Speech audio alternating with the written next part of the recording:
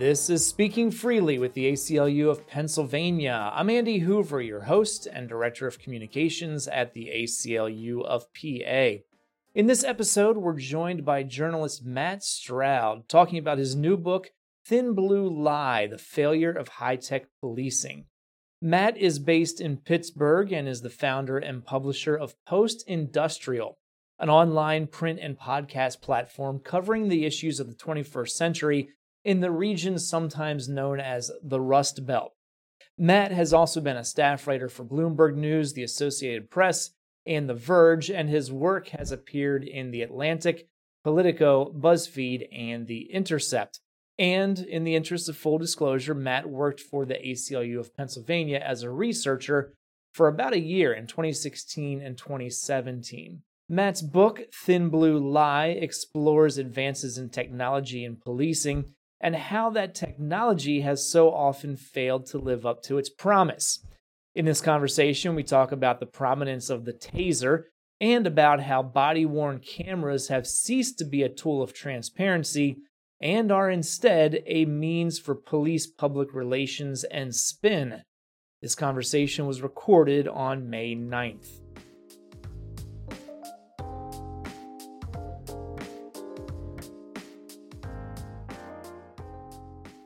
Well, Matt, thanks for taking the time to come in and talk about your new book and talk about technology and policing. Really appreciate your time, and it's great to see you again.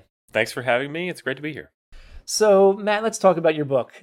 Let's just start with the title. The title is Thin Blue Lie. Why is that the title? When you write a book, there is this process, normally before it's actually done, where you sit there and go back and forth with your editor or your agent and try to come up with a title. And we had to have 15, 20 of them that we were playing around with. And Thin Blue Lie was the one that stuck out because it was, I had a conversation with my editor right after the Laquan McDonald video was released in Chicago. And like, if you read the book, you see that is a big part of the main thesis of the book. And during that conversation, I said, Rahm Emanuel just stood up there and told a lie. It was a lie that was built around how police had responded and how the city of Chicago was going to solve really significant problems that were happening with policing and in Chicago. And so we went with it. It seemed like it worked. So it seems I read the book. I read it in 3 days over this past week. Thanks for getting through it. I want to be well prepared for this conversation. I don't want to sound foolish. But Taser International, in my mind, is the star of the book. Absolutely. How did that happen? How did you end up taking such a deep dive into the company? Well, I was talking about the names that we were playing with for the book. I mean, one of the original names for the book was Non-Lethal, and it was really built around Taser International from the get-go, because Taser International, now Axon Enterprise, is the perfect example of what a business that sells to police wants to be. I mean, it started as you go through the book, you see this. It started as this company created around a product invented in a man's garage that was very unsuccessful for years and years and years. This guy, Jack Cover, he invented the taser in his garage in the wake of the Watts protests and uprisings, and he quit his job. He was an engineer, or he was an engineer at Hughes Aircraft, and quit that job because he believed that his invention, his taser, was going to just fly off the shelves, and he couldn't sell it to anyone. But he had quit his job. He had given up his entire life for this thing, and so he tried to sell it and tried to sell it. And so it went from that point, from the point where this was a very unsuccessful business, to what it is today. This is a publicly traded company that it has a market cap of billions of dollars. And I mentioned to you earlier, there was a Wall Street Journal piece that ran last week talking about how the CEO of this company pulled down $247 million in bonuses this past year. I mean, this is a company that is very successful and has grown from, indeed, a company that was unsuccessful to the most successful company in policing. And so it serves as an example of what police companies want to be when they get into this industry. And so I thought it was telling the story of this company was a really good way to understand the motivations behind why companies get into policing and what the effect is. Well, let's talk about that. The reason why Jack Cover thought that this invention would take off is because at that time in the mid 60s, there was talk, or even before that for that matter, about some kind of non-lethal weapon for police that would not require them to be in close proximity to the person they were encountering. Mm-hmm. So tell us a little bit about that. The premise of your book is that these advancements in technology don't fulfill their promise. So what was the problem that the taser stun, well, I don't know if stun gun's the right phrase, but the taser was supposed to fix, and why hasn't that happened? The premise is going to be a familiar one to anyone listening to this podcast. You had circumstances where people were shot and killed. Jack Cover figured that if there was a better non-lethal option for police to use, then they would use it, and fewer people would get shot and killed. That was the premise that he started with, and it was apparent fairly early on that his premise was not actually going to work. And actually, I mean, we can get into this. The first police department that actually took on the taser and made an investment in it in a major way was the Los Angeles Police Department. And the first thing that officers noticed within the Los Angeles Police Department was that it wasn't strong enough. They would try to use it on the streets, and it wouldn't work.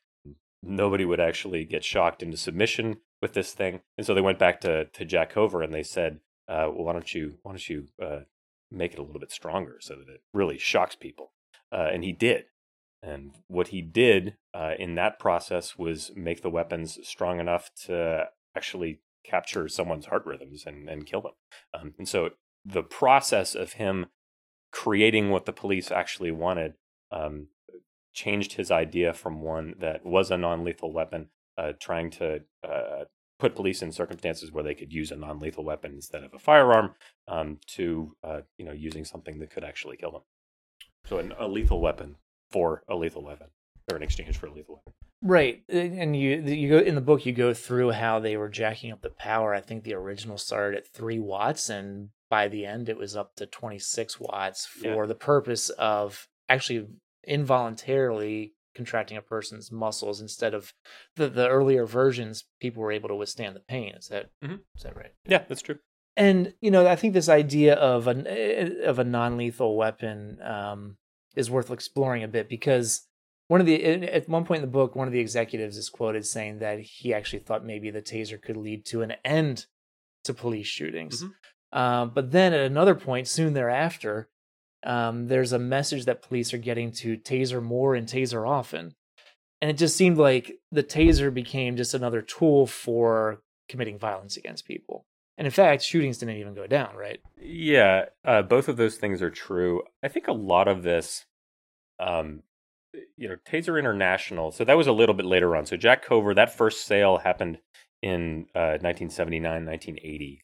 By the time Taser International was in existence and moving toward becoming a publicly traded company, that's like the late 1990s, early 2000s. And you've got to remember that you've got the two people who were responsible for Taser International, for the most part, are these two brothers from Scottsdale, Arizona, Rick and Tom Smith. And this is right around the time of the .com boom and bust. And so people are really drinking the Kool-Aid. I mean, they are really getting behind their products. And I think by that time, the Smiths and the other folks who were working with that company had really bought into this product. And so I'm not sure that they were even aware of the contradiction that you point out there. They thought that no matter how much they boosted the power of these tasers, that they were still going to be non-lethal, despite lots of evidence to the contrary. And so I think a lot of it, I talk about this as a business book, is about that, is about these executives and people who worked with them really talking themselves into believing that this was a non-lethal weapon when it was very apparent that it wasn't. And it seems like it would be tempting for police to use this regularly, but at the same time, the malfunction rate is so high that you could also understand why they might not use it. Absolutely. And you go through that in the book. I go through it in the book, and really that conversation started quite early in the history that has become public. Like a lot of the taser story happens in the 80s and early 90s before they started to be talked about on a level that they are right now. Like, Kleenex and Xerox and Taser. I mean, these are brand names that almost everybody knows about. But we got to remember that tasers were used in the Rodney King beating. And that's one of the reasons that the Rodney King beating escalated to the point where it did, is that they tried to use tasers on Rodney King and they didn't work. So police have been aware of this problem for a long time. And as you point out, and you'll read in the book, there is a lot of evidence suggesting that tasers often don't work, and tasers are deployed and people fight through the shock, yet they continue to be used. And they're not used as a substitute for firearms either. They're, at one point in the book, you talk about how they're often being used because someone's not following verbal commands, which is a huge problem out on the street for folks who are encountering the police. Well, indeed, that was the reason. That was the initial reason why they were used. I mean, they were not. Police and police leaders in the early 1980s did not look at tasers as an alternative to firearms. They looked at them as a tool that could be used specifically when people were high on drugs that made them very active. So PCP is the drug that always gets thrown out.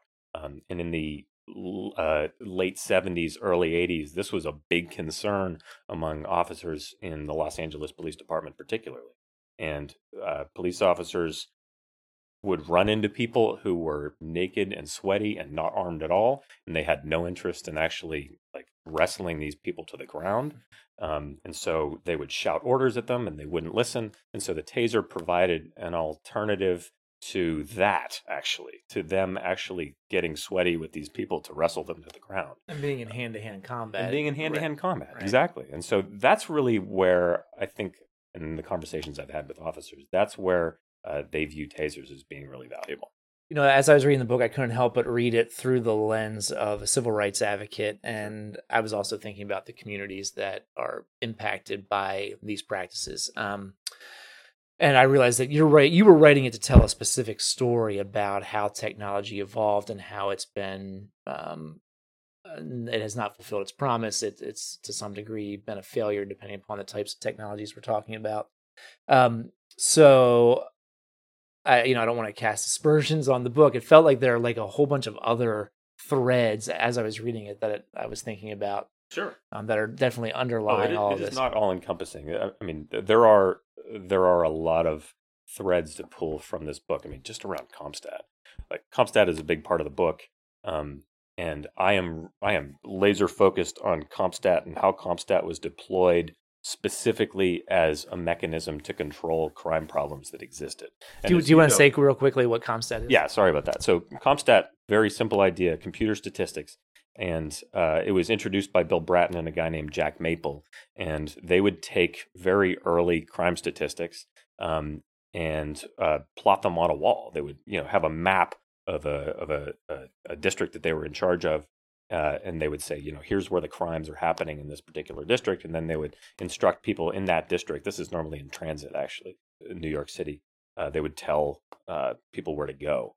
And then as it expanded, computers started to be used to do the exact same thing. So it's basically crime mapping, as it started from the very beginning. And it became this technology that was used in the NYPD. But CompStat encompassed a whole philosophy of how data and statistics should be used to deploy police officers on the street. And I talk about the holistic approach that they took to using those crime stats and really holding precinct commanders to standards of fighting crimes that were actually mapped. Now, that's what I was talking about. That's the technological component. But, anybody who has looked into New York City during that period knows that stop and frisk was a huge issue. And, there were communities that, mostly communities of color that were unbelievably negatively affected by this. And there are, many better writers who have gotten into this and, civil rights advocates such as yourself who have gotten into that history. And I didn't feel it was exactly fitting with the technological aspect of my book, but they're there, and there's a lot of stuff like that's in the book that I imagine that an ACLU audience would really be interested in. Yeah, and it seems like another possible conclusion from the book, and you kind of implied this in the final chapter, the one about body-worn cameras, particularly people coming at it from a civil rights or civil liberties angle would be thinking about this, is that you can have all the technology available, but if the culture of policing doesn't change, then all the technology is just another tool for that problematic culture. Absolutely. So let's talk about body-worn cameras, since I mentioned it. There is that chapter toward the end of the book that talks about the rise of body cams and why people thought they would be this wonderful tool that would bring balance to police community conflicts. Here at the ACLU, we realized pretty quickly that they could be really problematic. And in fact, the year that you worked for us, we were right in the middle of that argument at the legislature. I was doing a lot of the reporting for this book on body cameras while I was here. Yeah, and we had, at the same time, we had grassroots community folks telling us that that's just another type of surveillance. So tell us a little bit about, what you learned on body cameras as you were doing your research. I mean, they can be used as a form of surveillance. And what I honed in on was, I'm writing about business. And so I wrote a little bit about how the different businesses are trying to get into this industry and how Ferguson ended up being a rallying cry to get as many companies and police organizations, police districts, to purchase body cameras. What I realized, and we talked about this while I was at the ACLU, is that when Mike Brown was killed in Ferguson, there was a lot of conversation coming out of the police community, talking about how body cameras represented an opportunity for police to restart a conversation with the communities that they serve, that they would use body cameras as an opportunity to make footage available and show communities how police were interacting with people within the communities.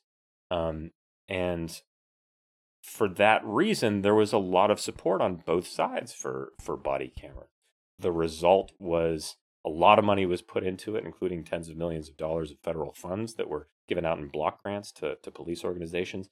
And I think, I believe that a lot of people got behind the idea of body cameras because of that, because they were promised that it would be a tool for transparency. It would be a tool for letting communities understand how police interacted with them. But what has occurred since then, and I think Pennsylvania is one of the most dire examples of this, is that you've had legislatures, policymakers making decisions that prohibit body camera footage from being made public, prohibit the kinds of transparency and conversation from happening. So they can be used for surveillance and they can be used for evidence. But a lot of the early ideas after Ferguson about body cameras being used in better means that lead us toward transparency. It just hasn't happened in the way that it could have.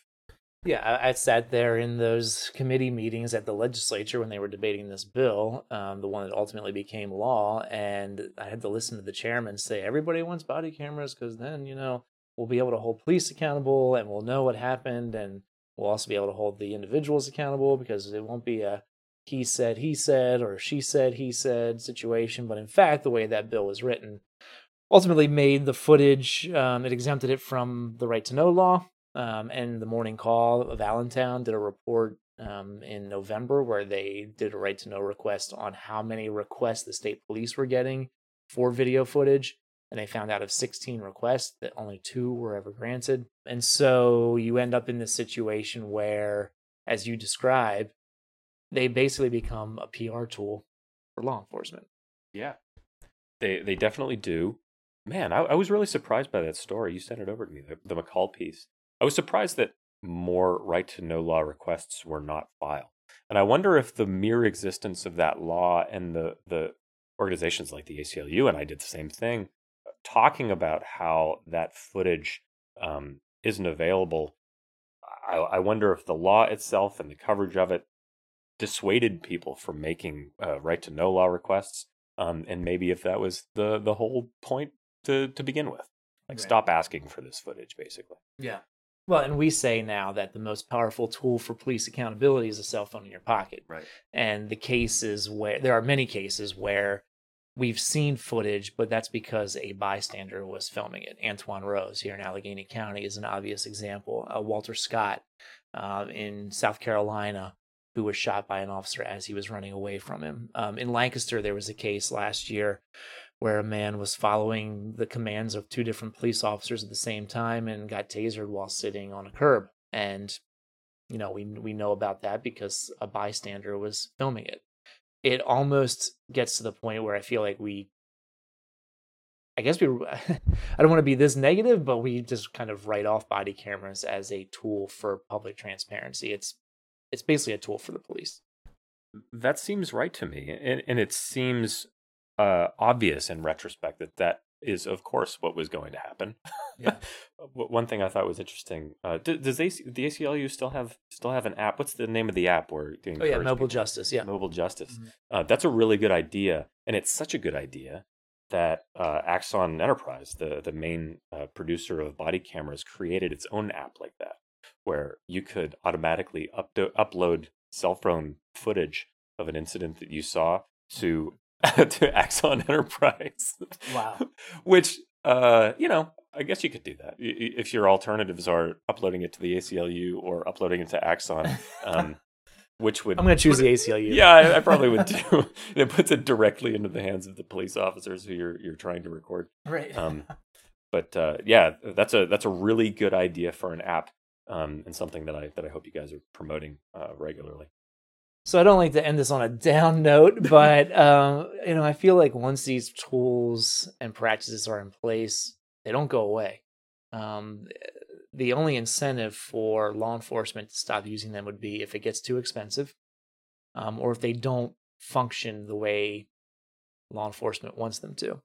And I'm thinking a little bit beyond technology too. We hear this in the school context where once a school has school resource officers in place, it's hard to get rid of them. We're dealing with the issue right now of police chiefs and DAs and municipal governments not identifying police officers who shoot and kill people. Just happened yesterday, May 8th, in Center County, where the DA announced that a police officer would not be charged for killing a young man, Osaze Osagi. And the DA will not identify who the officer is. I think there's a public reason for knowing that, and we think that at the ACLU. That's not my individual opinion, but all of that to say, once these practices are in place, they're hard to get rid of, or technology in this case. Once these tools are in place, they're hard to get rid of. So I realize that you're a journalist, you're a writer. Your job is to shine a light on issues, not necessarily to create the solutions to them. I guess that's up to us advocates. But having said that, with what you know from your research, all the work you've done in preparation for this book, what do you think the future is, and what's your advice for how to approach these issues? If you're someone in the public who cares about this stuff, I mean, is it just a matter of being more skeptical? You had some polling data in there that shows the polling support for like body cameras is, it's approaching 90%. Yeah, that polling data really shocked me when I saw it. I was expecting the opposite, and I think part of the reason why is that people still believe that they can get body camera footage because when they see it, if you search the internet, there's a whole Reddit board on this. It's just body camera footage. So I think people have the impression that body camera footage is widely available. But you've got to keep in mind that there are 18,000 police forces in the United States, and there are police interactions that are happening all the time. And I think if people get a little bit more knowledge about when the footage is not available, they'll start to put more pressure on their leaders in government and in policing to start changing those policies. That is, we've talked about this before. I think that the concept of body cameras is a good idea.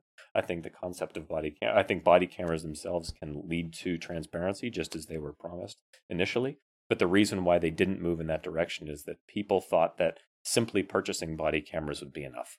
That there wouldn't be any need to push back against any legislature or lobbying entity after that to make sure that that footage would be public. And that's what I would suggest for civil rights leaders and people who care about these issues. You just got to pay attention. Like, try to figure out how your local police department is spending money, what sorts of technology they're purchasing, and then try to figure out how it's being used, and how that is affecting your community. ShotSpotter is being used all over the country right now. It's being used in Pittsburgh, Pennsylvania. ShotSpotter is a technology that supposedly identifies when a shot is fired, and we know a little bit about how the technology works, but we don't have any concrete numbers about how frequently it misidentifies something as being a shot fired and randomly sends police officers out to neighborhoods that are typically neighborhoods where people of color live, because that's where they plant these microphones. I mean, you have microphones that are just sitting there out on the streets recording all the time. How is ShotSpotter being used? What sort of money is being spent on ShotSpotter right now? How is your police department using tasers? I mean, people need to participate in these discussions, and they participate in the discussions, they might find out more, and then they might turn down that contract renewal next time it comes up with your police department. And that's really the only way things are going to change. The name of the book is Thin Blue Lie, The Failure of High-Tech Policing. Matt, thanks for taking the time, and thanks for your insight. Thank you very much for having me.